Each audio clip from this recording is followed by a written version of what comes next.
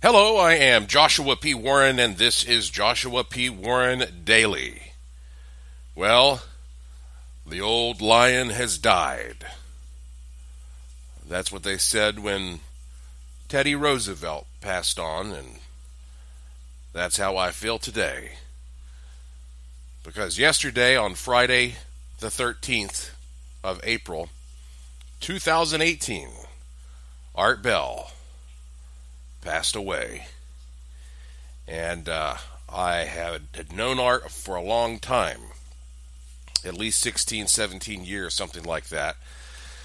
Certainly considered him a friend. As a matter of fact, just recently we had been emailing each other about getting together because, he lived in Pahrump, Nevada, which is over there close to Las Vegas, and I'm going to be in Vegas next month, and so it's a shame that didn't work out. But I was at least pleased to see that he died at his home, and therefore I would hope that he died peacefully. He was 72 years old. They haven't yet announced what happened, but he had COPD, so I imagine that's the most likely culprit. But they're doing an autopsy, so we'll see how that turns out. I especially feel for his family. They have a new little baby, and so I can imagine how painful this is for the family. So, let me tell you a few things about Art Bell. I had the privilege of being interviewed by him at least a couple of times when he was the main host of Coast to Coast AM, his creation.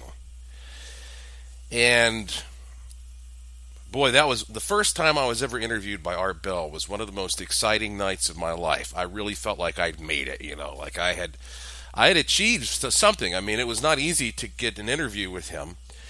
And people started interviewing me for various media when I was a teenager. And so now that I'm in my 40s, I have been interviewed thousands of times throughout my life. And I have myself interviewed certainly hundreds, probably over 1,000 people. And Art Bell was not like any other kind of interviewer. When you went on his show, you knew that this guy really knew his stuff. And he wasn't going to cut you any slack. It was kind of intimidating. And when you would go on with him, I mean, his mind was razor sharp, and he wouldn't kiss your ass, and he wouldn't let you bullshit around. You had to, he took his show very seriously, and you had to handle the content in a very serious manner, and you knew he was hanging on to every word, and he was going to probe as deeply as he could into what you were saying, and if he saw a flaw, he would call you out on it. He was not a bit afraid to debate things. I think that he had kind of a gruff demeanor in that way, which is one of the reasons that it was so fun to listen to him. But not always fun to be the guest if you weren't sure what kind of a mood he was going to be in. And so it was always dramatic for everybody, though. And he was just such a proficient machine, so to speak, himself.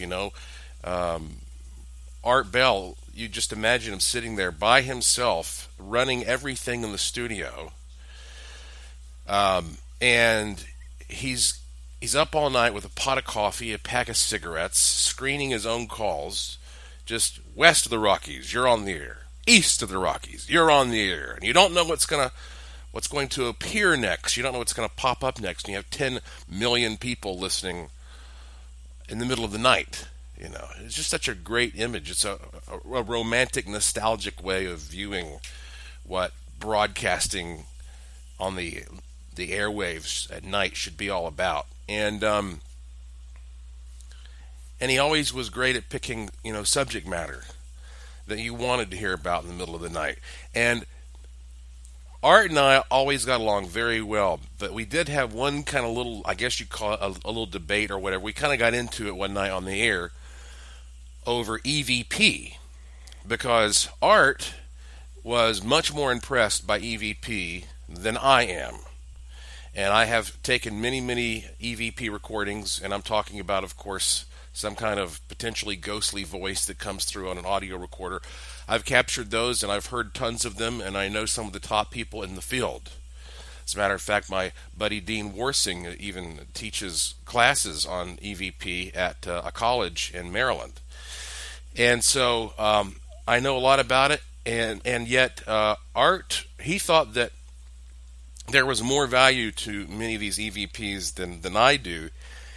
And that's why I'm telling you, folks, I don't know exactly where he's at right now. But if there is any way that he can communicate with us, somebody out there is going to get an EVP from Art Bell. And as a matter of fact, at the end of this podcast, after I've said goodbye, I'm just going to let this keep recording for a little while. And if you want to stick around for that, fine. If not, fine. But I'm just going to let it keep recording so we can all listen and just see if any voices or any strange sounds appear. You know, maybe Art would like to come through and say something on this podcast. You know, I believe I'm the only person who has an Art Bell display in a museum. I've talked on this podcast before about the fact that I have Art Bell's alien statue that his family claimed was coming to life at night and scaring the heck out of the kids and everything. I have that in my museum, the Asheville Mystery Museum. And Art was, in fact, from North Carolina. He was born here. I have friends who work at the airport who said they'd see him come and go through the airport once in a while, visiting some of his relatives who were still here in the area. So I'm very proud to have this display celebrating him, and I think that if he were going to try to contact somebody, I'd be right up there on the list, I'm sure. So I'll keep it rolling. But when it comes to the legacy of a man like Art Bell, if you listened to Coast AM back in those days, I don't need to explain the legacy to you. It was theater of the mind, and he was just a world record holding broadcaster. He traveled the world. He really knew how to put on a good show, and listening to him inspired me to want to do talk radio more than anybody else. And in fact, I read his book called The Art of Talk. And I brought this up before. Anybody out there who is ever interested in getting into podcasting or radio hosting needs to read The Art of Talk.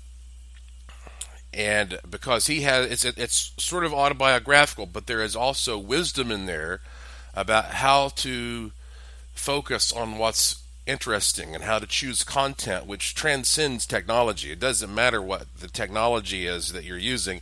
What matters is what you are producing. So, for example, like one of the things that he really stressed was the importance of show prep.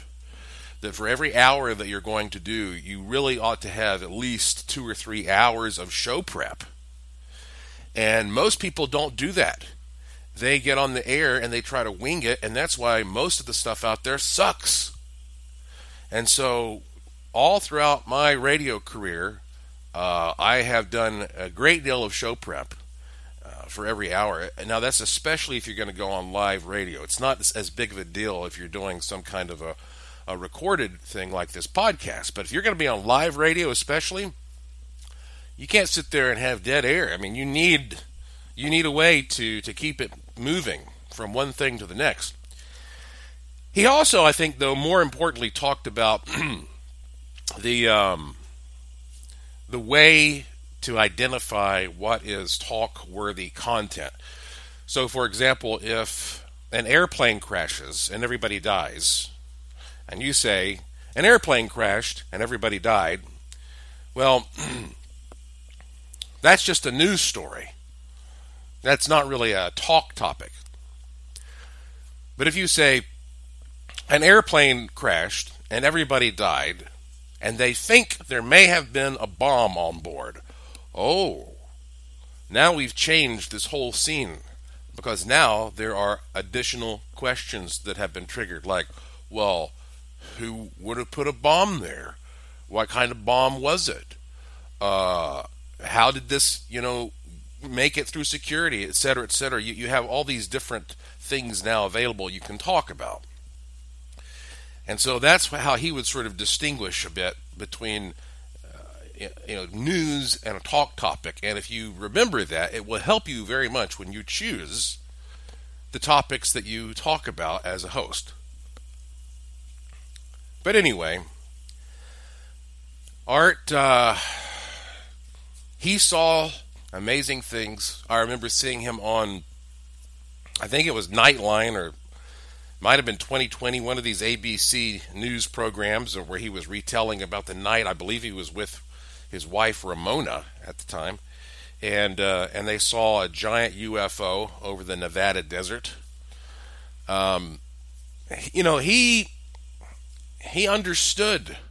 He understood that these things are real, and yet he also understood that you have to use proper judgment when you're determining what's real and what's not.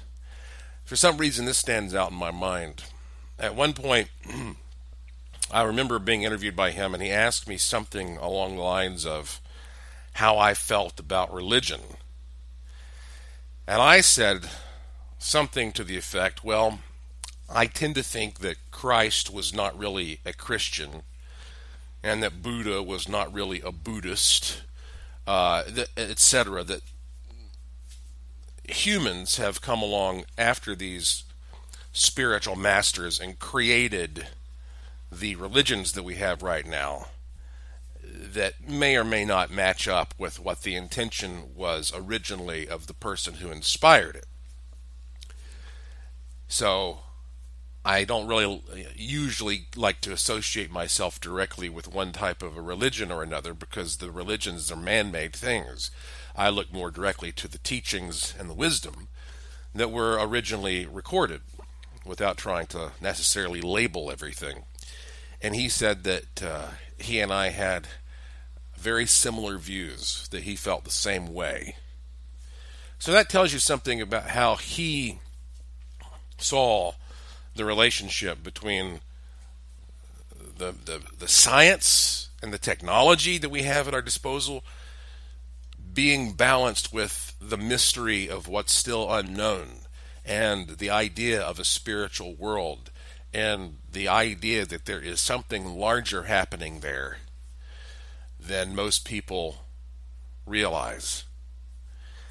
And so it's amazing when somebody like Art Bell, who has spent his entire life curious, wanting to know the answers to these things, to these big questions, it's amazing when a person like that passes to the other side, because now he knows. 2 days ago he didn't know, but now he does. And he might be so enthralled with what he has learned that the last thing on his mind is going to be coming back here to leave some kind of an EVP or a message for us. On the other hand, it's possible he does have a reason to stick around on this plane. He's got that new baby, and I bet he wants to see his baby grow up. So Art might be around us in spirit form a little bit more than the average person who passes on, at least for a while. So if you're into EVP, that'll be the way he'll choose to communicate. So I'm going to wrap this podcast up, and then, like I say, I'll just let it record for a little bit. I'll take off my headset so you don't hear me breathing or anything, and we'll just let it roll, and we'll see. This podcast, of course, is called Joshua P. Warren Daily. And it might not exist if it weren't for Art Bell. He was a truly great man. He inspired a lot of people. And he embodies what those of us in the talk business try to do when we explore the unknown with you, whether it's on the live airwaves or through these podcasts. We all owe him a lot, and we will miss him. Art Bell always said, "Want to take a ride?" Well, he took us on one hell of a ride. Thank you, Art, and Godspeed to you. Thank you for listening to this. Thanks for your support. Thanks for staying curious, and I'll talk to you again soon.